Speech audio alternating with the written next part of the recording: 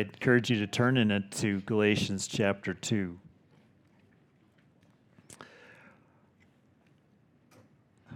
And we get to hear good news today from God's Word. Let's bring us up to speed on where we're at. Paul's letter to the Galatians is a defense of the gospel, the good news that God delivers us through Jesus from the present evil age.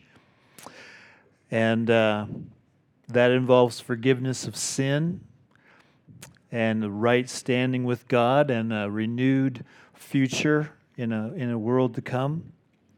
And this is all given us who put our faith in Jesus Christ, who gave himself for our sins. So last week we saw how the Apostle Peter was not living in the truth of that gospel. Peter was a Jewish man by birth and culture, and now he was a follower of Jesus and an apostle. But he visited Paul's church in Antioch, where Jewish and non-Jewish or Gentile believers were all doing life together and eating together, having a lot of unity. And he joined into that at first, but then under pressure from other Jews that came over, he separated. He pulled away from eating with the Gentiles. And by doing that, he communicated by his actions that if you want to be right with God, if you want to be a member of his community, you need more than faith in Jesus Christ. You also need to conform to the external standards of the law that God gave to Moses, things like circumcision and food laws and so forth. And so that action wasn't in step with the truth of the gospel. So Paul called him out on it. He said, Peter, how can you force the Gentiles to live like Jews? We know that's not the path that leads to salvation. It's faith in Jesus, not faith plus conforming to standards. This morning, the passage takes us deeper into the truth of the gospel. So would you follow with me as I read God's word, beginning Galatians 2:15. We ourselves are Jews by birth and not Gentile sinners. Yet we know that a person is not justified by works of the law, but through faith in Jesus Christ. So we also have believed in Christ Jesus in order to be justified by faith in Christ and not by works of the law. Because by works of the law, no one will be justified. But if, in our endeavor to be justified in Christ, we too were found to be sinners, is Christ then a servant of sin? Certainly not. For if I rebuild what I tore down, I prove myself to be a transgressor. For through the law I died to the law, so that I might live to God. I have been crucified with Christ. It is no longer I who live, but Christ who lives in me. And the life I now live in the flesh, I live by faith in the Son of God who loved me and gave himself for me. I do not nullify the grace of God, for if righteousness were through the law, then Christ died for no purpose. Let's pray. Our Heavenly Father, we thank you that you are here with us this morning and that you are present to bless us, to do us good. And we ask that you would open up our ears to hear and our hearts to believe all the good things that you've shown us through Christ and in this passage. We ask you to do that because there are many competing messages in the world drawing our attention to other hopes, but there is only one gospel. So open up our eyes and our hearts to it again today. I ask in Jesus' name, amen. It's not uncommon for a Christian person to still have doubts about where they stand with God on a day-by-day basis. You might have questions. Is it really well with my soul? Is God really for me? Does he accept me completely, or is there something more that I need to be doing to get that? Is there some level of holiness that I have to reach in order to be sure that God of the universe will look with favor on me and He'll help me in this life and give me eternal life? We have questions like that. Centuries ago, John Bunyan, who was the author of Pilgrim's Progress, he felt that way, though he had put his trust in Christ. He said this about his early years: that Scripture gave me hope, namely Hebrews 13:5, I will never leave thee nor forsake thee. Yet I was grievous afraid that he should, and found it exceeding hard to trust him, seeing I had so offended him. It was with me as it was with Joseph's brethren. The guilt of their own wickedness did often fill them with fears, that their brother would at last despise them. How is it with your soul this morning? Can you relate to John Bunyan? You may be a believer in Jesus Christ and His death on the cross, but you might still also have this keen awareness of your failings to follow Him.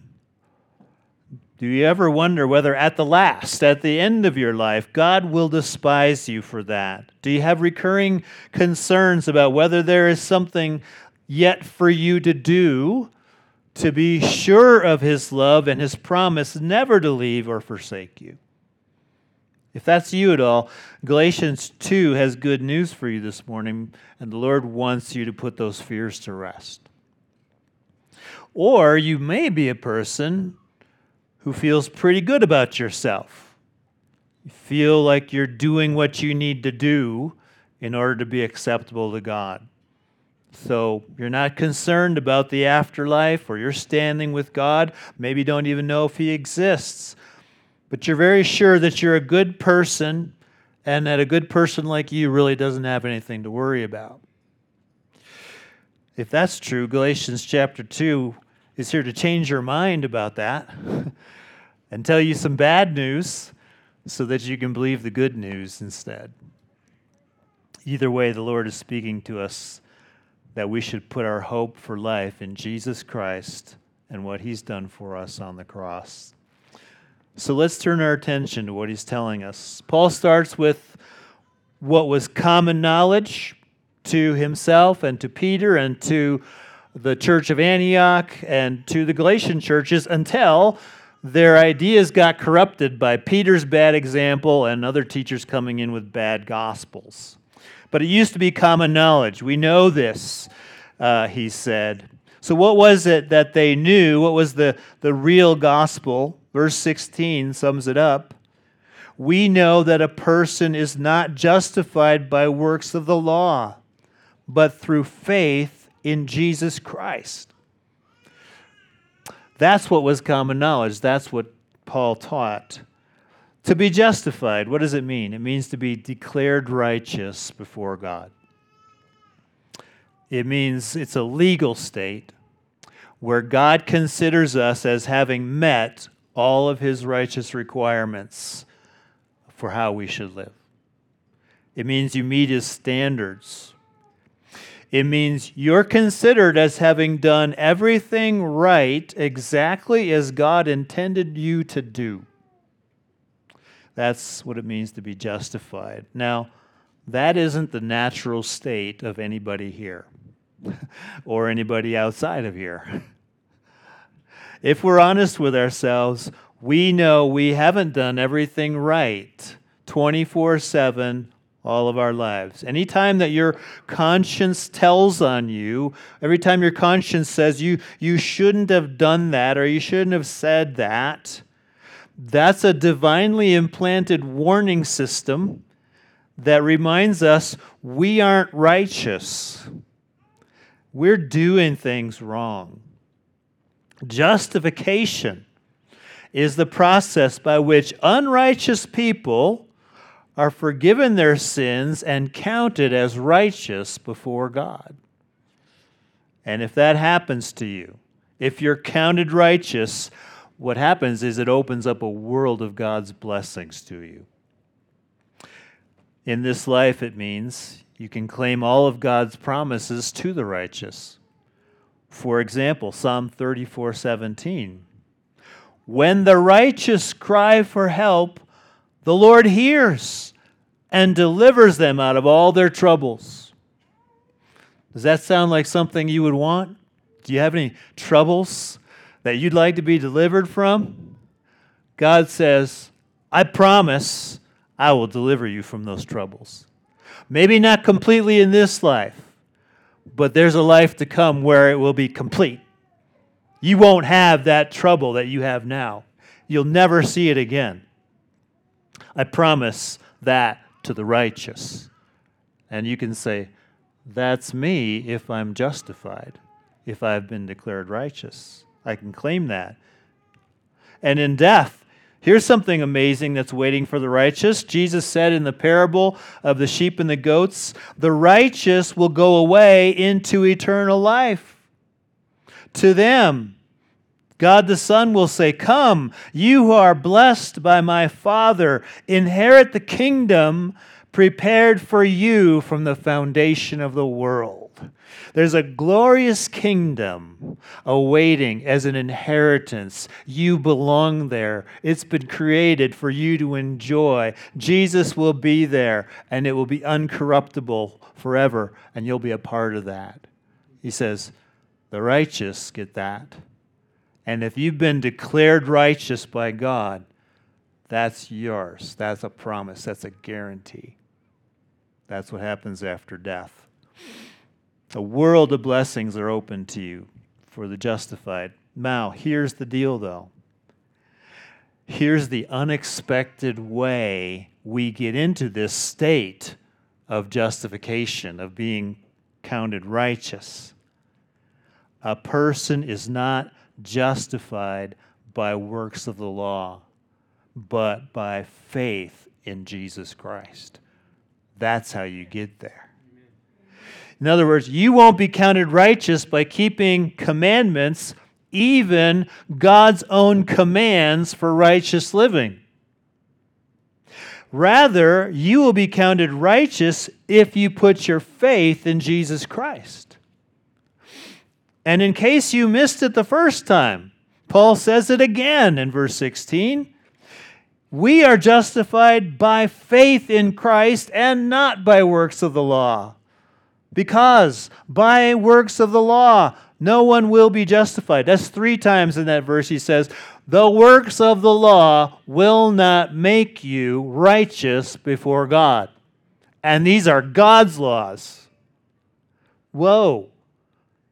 You better say that 3 times because that doesn't sound right. But it is right. What you get justified by is faith in Christ or through that. Now, I think we can see this has got to be explored and expanded on because that just doesn't make sense to us naturally. How can you be counted righteous unless you do righteous things? How can you have a legal status that's conferred on you simply by faith? Well, the churches that Paul was writing to, they began to wonder those things themselves. It used to be common knowledge, but now they're not so sure because other teachers are saying, but you also have to be circumcised, but you also have to not eat pork, and so forth. That was what they were dealing with. For them, they were wondering, do we need to keep all the commandments that God gave to Israel, God's covenant people? Maybe we do need to get circumcised. Maybe we do need to keep the Sabbath. Maybe we do need to observe feasts and so on. And then if we do that, then we'll be counted righteous. Then we can be in right relationship with God, and all these promises will be ours. That was what they were dealing with. For us today, it might look a little different.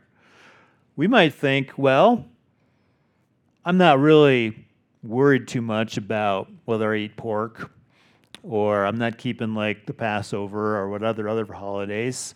I'm not really interested in all the circumcision stuff. We might say, well, that's not my deal, but what about the New Testament commands and principles? Maybe I have to keep all of those things to be righteous in God's sight. Maybe I also have to speak edifying words. Maybe I need to give generously. Maybe I need to serve others. Maybe I got to keep going to church meetings. And then if I do all those things, I'll know I'm in a right relationship with God, because that's what He requires.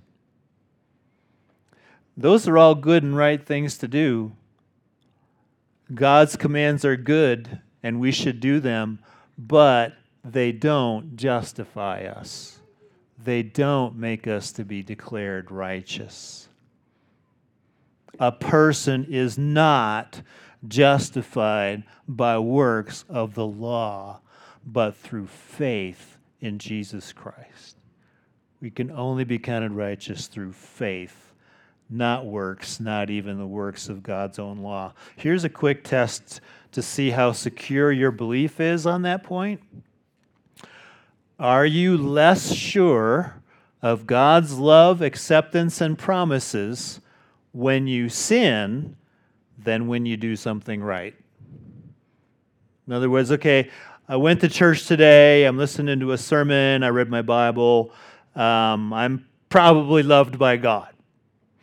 Versus, it's Monday morning, I'm really mad, I don't want to go to work, I just hate my coworkers. Well, that's not good. I wonder, I better do something to get right with God again. Does that ever come across your mind? You ever have feelings like that? I'm not talking about feelings of remorse, which are appropriate when we sin. There should be sorrow over sin. There should be a turning to do what's right. But I'm talking about that nagging thought that because I did this wrong thing, God doesn't love me in this moment. He might leave me. He might forsake me. I'm going to have to do something to win back His acceptance. And if that thought is there, then what we believe in that moment is that we are counted righteous by works of the law and not by faith in Jesus Christ. For the person whose trust is in Jesus as the one who gave Himself for your sins, even in the moment of your sin, God still loves you, still accepts you, will keep all of His promises to you. Why is that? Because this pronouncement that you're righteous is not based on what you do, it's based on who you trust, and that being Jesus Christ. And when that reality gets deep in your soul, it frees you to live securely in the love of God every day, and it makes obeying the Lord's commands a delight and not a duty. And we're going to come back to that later. But for now, let's follow Paul as he explains justification by faith in verses 17 to 21, because even though verse 16 is really clear, it's repeated a bunch of times, you're justified by faith and not works, it's not immediately clear to us, well, how does that work, really? Okay, yeah, it's by faith, but like, how? Why?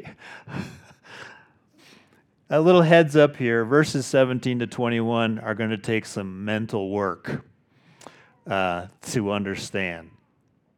One commentator said, this passage is one of the most difficult arguments to follow in Paul's letters, like all of them. You don't like to read that when you're trying to preach a passage.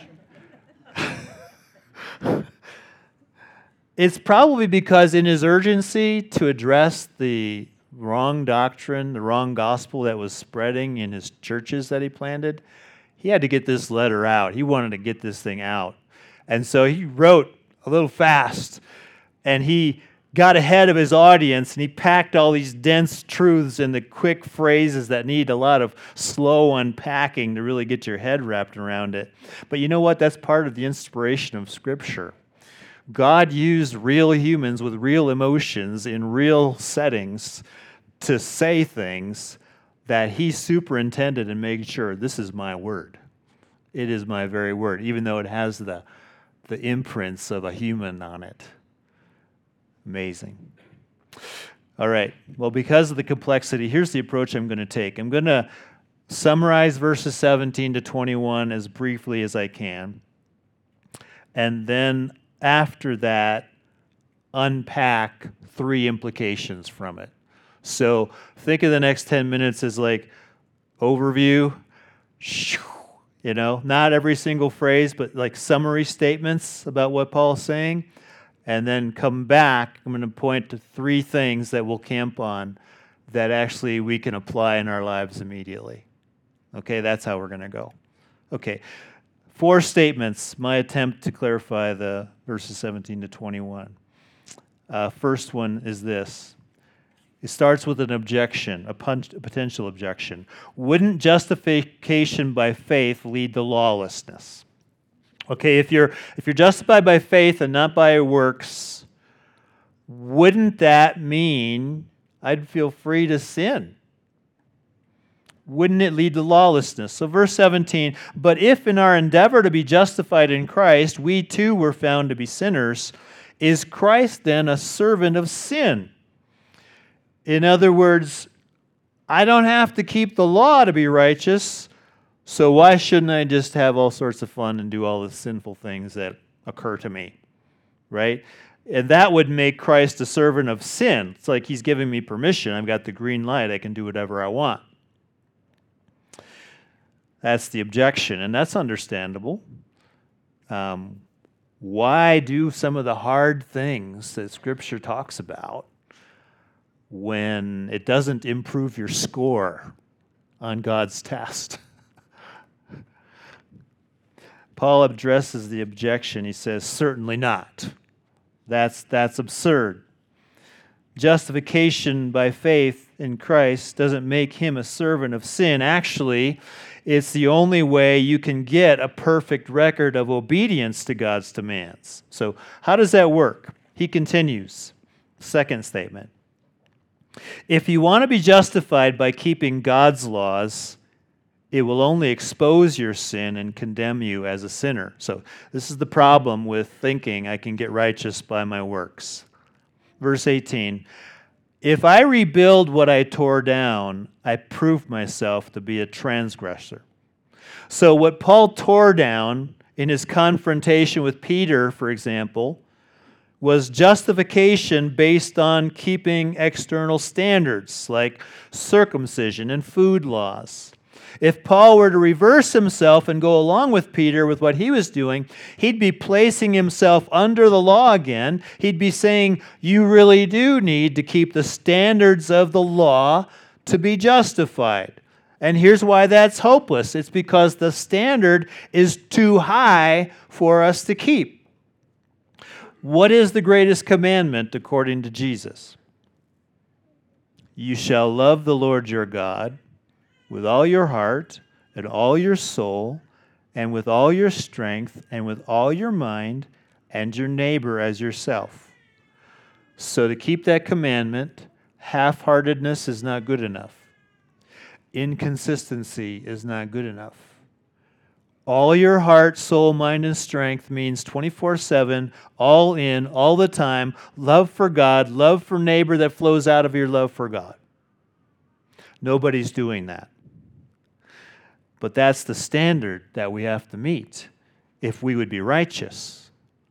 So we won't ever be declared righteous that way. Rather, the law just reminds us every day how sinful we are because we can't keep it fully. It proves me to be a transgressor. It doesn't give me life. So, what's the way forward? How can God declare you righteous when you'll never be righteous by your own works of the law? Here's what has to happen. Next statement. You need to die under the law's penalty for your sin and receive perfect righteousness of Jesus to be counted righteous before God. You need to die under the law's penalty, and then you need perfect righteousness from Jesus to be counted to you. And this is from verses 19 to 20. For through the law I died to the law so that I might live to God. I have been crucified with Christ. It is no longer I who live, but Christ who lives in me. In other words, when you trust in Christ as the one who gave himself for your sins, two things happen. His death on the cross counts as your death for your sins, because the wages of sin is death, according to Romans 6:23. That's the first thing that happens. The second thing is his perfect life counts as the life you lived. So God has decided to make faith in Christ the instrument by which believers are brought into a spiritual union with Christ that's so complete that when Jesus died on the cross for our sins, it was as if we had died on the cross for our sins. We died through the law and to the law. The law's penalty has been satisfied. It killed us. Amen. And also in that spiritual union, when Jesus lived the perfect life of righteousness, it was the same as if we had lived that perfect life of righteousness. It is no longer I who live, but Christ who lives in me. That means that the condemned under the law, you died, and you became accounted righteous in Christ, you, when you believed. When God sees you now, He sees Christ in you. He sees His perfect righteousness in you. And on that basis, you are declared righteous, you are justified, and the rightful recipient of all of His blessings. And contrary to leading us into more lawlessness, this justification by faith actually makes us live to God, it says. Live a life devoted to God. Paul says, "The life I now live in the flesh, I live by faith in the Son of God who loved me and gave Himself for me." So Paul says, instead of trying to be justified by keeping God's laws, I now keep those laws because I know I am justified. And now I delight to do His will. I delight to live to God. And then Paul ends with one last statement. I'll just summarize it this way. If you seek to be justified by the law, you're saying Jesus didn't need to die for your sins. This is from verse 21. Paul says, "I do not nullify the grace of God, for if righteousness were through the law, then Christ died for no purpose." In other words, if you could have done it yourself, if you could have met God's standards by being a good person, you didn't need Jesus. Nobody needed Jesus. There was another way. You just do the stuff. You just do the right things, and you get to heaven. There's no need for Jesus. But because we can't do it good enough, because we can't meet the standard, God has to come in. God has to credit us with perfect righteousness, because His standard is perfection, and we're not going to get that anywhere unless He has created a way in which we can receive it. And that way is through faith, that I'm a sinner, but He's my Savior, and I need what He has. That's how we get it. That's how we get declared righteous. Okay, now that was a lot of mental work. So now we're going to pause a little bit here. We're going to slow down, and I'm going to just list 3 implications for our lives from what we just heard. Because ultimately, at the end of the day, this isn't just something that we're going to trot out for some theology exam. It's not just information. It's not just, okay, good, I know how that works now. It's God's gift to us. It's things that are true for the believer, that if we could really embrace it and feel the good of it, we are different people. So let's see what the implications are. 3 of them. The first one is this: God's laws no longer have power to condemn you. God's laws no longer have power to condemn you. This is the result of having died to the law, of having been crucified with Christ. If you've died to the law, then it no longer has the authority to condemn you for non-compliance, because its demands have been fulfilled. Its punishments have been carried out. The condemned by the law you was killed. The law is satisfied. Justice has been served on you, except that it was in Christ. But because you're united to Him by faith, His death counts for yours. So let me think of two illustrations about this to try and get into that. One is in Romans 7, where Paul says that your relationship with the law is like the relationship of a widow to her former marriage vows. Okay? So she was married, her husband died. What's her relationship now to the vows she made? Well, while her husband was alive, she had to not live with another man. Otherwise, she would be called an adulteress. But if her husband dies, she can remarry, she can live with another man, because her marriage vows to the first man no longer condemn her for doing that. The penalty no longer applies. That's what your relationship to God's laws is like as a believer in Christ. It can no longer condemn you if you don't keep it, because it already has. You already died. You were killed. And now a new person is born, a different person, one who has Christ's righteousness.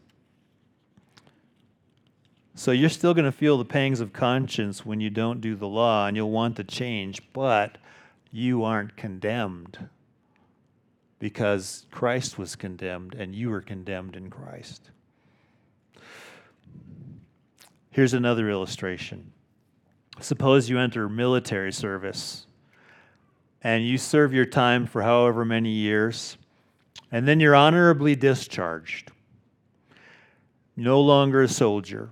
And one day you go back on base and you see your sergeant, your former sergeant, and he gives you a command. Private, do this. And like your knee-jerk reaction is, yes, sir, and you're about to do it, and then you wait a minute. I'm not in the Army anymore. I've been honorably discharged. I have fulfilled all that I need to do for the military. So I don't need to do what the sergeant's telling me. That's our relationship with the law. Jesus already did everything that God's law demands to be done. He actually did and does love the Lord with all his heart and soul and mind and strength, and his neighbor as himself. And now by faith, that perfect record has been credited to you, as if you've already done everything that you needed to do for God. Now, there's nothing more you need to be doing to be counted righteous, if that's true. And if that sounds way too free, if that sounds like it makes Christ a servant of sin, now you're getting to really feel the freedom of the gospel. You cannot be condemned when you've already been condemned, and you already have the record of having done it perfectly. It's in the bank. You receive that by faith.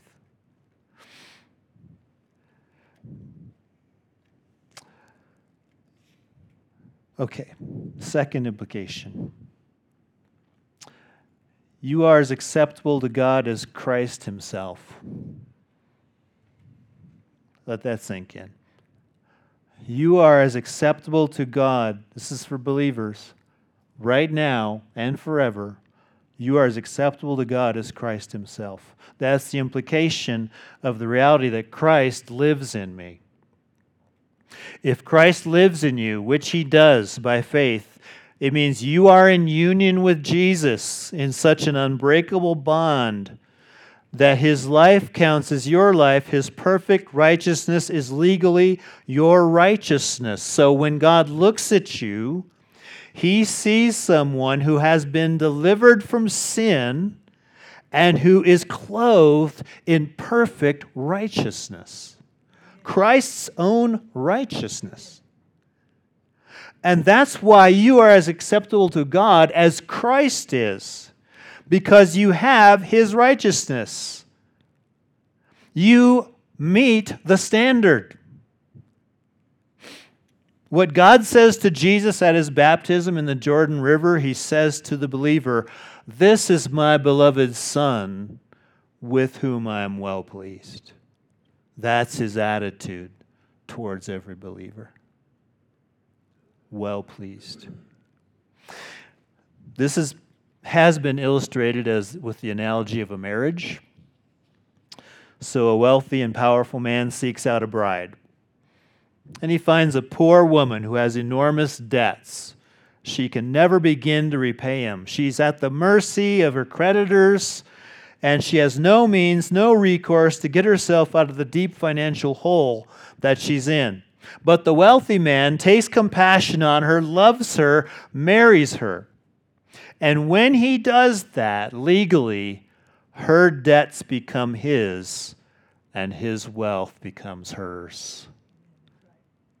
That is what happens between Jesus and his bride, the church. Our extreme debt for our disobedience becomes his, and he pays for it with his life on the cross. And his perfect righteousness, his wealth, becomes ours with all of its attending blessings from God. That is grace. One last implication of this passage, and it has to do with what we will do as a result of these realities. 3, now you can live by faith in Jesus and not trust in your performance. This is what propelled Paul to do all that he did for Christian mission on earth. I mean, he was a church planter. He was traveling all the time. He got beaten. He got stoned. He was always facing trouble. He was thrown in prison. Eventually, he was executed. What made him do all that? He said, the life I now live in the flesh, I live by faith in the Son of God who loved me and gave himself for me. It was personal. There's a real Savior who really died for me for the purpose of giving me what I can't get by myself. Perfect righteousness. At the cost of his life, he did it. That's love. That's personal. That's not just information. It is a real gift. And if that's what God has done for me, oh boy, then I'm free to go and tell some people about that so they can enter into it too. I want to live in the good of that. I don't want to be every day thinking I got to do this because if I don't, God is going to be not for me. I don't want to live that way. I know he's for me. The cross tells me he's for me and that he has saved me. He has delivered me from my sin. He has given me everything I need. I am declared righteous. So I'm going to live in the good of that. I'm going to be free to go into the world without fear of what God is thinking because I already know what he's thinking. He loves me like he loves his own son. And I cannot lose all his blessings. So I don't have to worry about that. Now I can just go and tell people. Now I can go share the joy. Now I can bring other people into it with me. And if they beat me, well, that's okay. That's all part of what God has in his great wisdom for me. But I know he loves me and I know where I'm going. It doesn't lead to more sin. Why would we want to sin? Why would we want to do the things that Jesus died on the cross to pay for? No, we don't want to do that. We want to live in the freedom of God's good and perfect and acceptable will because it is right. But not because we have to, but because we want to. And it is good. Christ wants us to live in the flesh, amazed and grateful and confident in the Son of God who loved you and gave himself up for you. That is real liberation, and that is the power for a godly life. I quoted from John Bunyan at the beginning, and I want to close with how his battle with condemnation and doubt ended. What was that moment of transformation for him that compelled him to preach? And he also was imprisoned for preaching. And it was while in prison that he wrote The Pilgrim's Progress. Here's what happened. One day, as I was passing in the field, and that too with some dashes on my conscience, fearing lest yet all was not right, suddenly this sentence fell upon my soul: Thy righteousness is in heaven. I saw with the eyes of my soul Jesus Christ at God's right hand. There, I say, as my righteousness.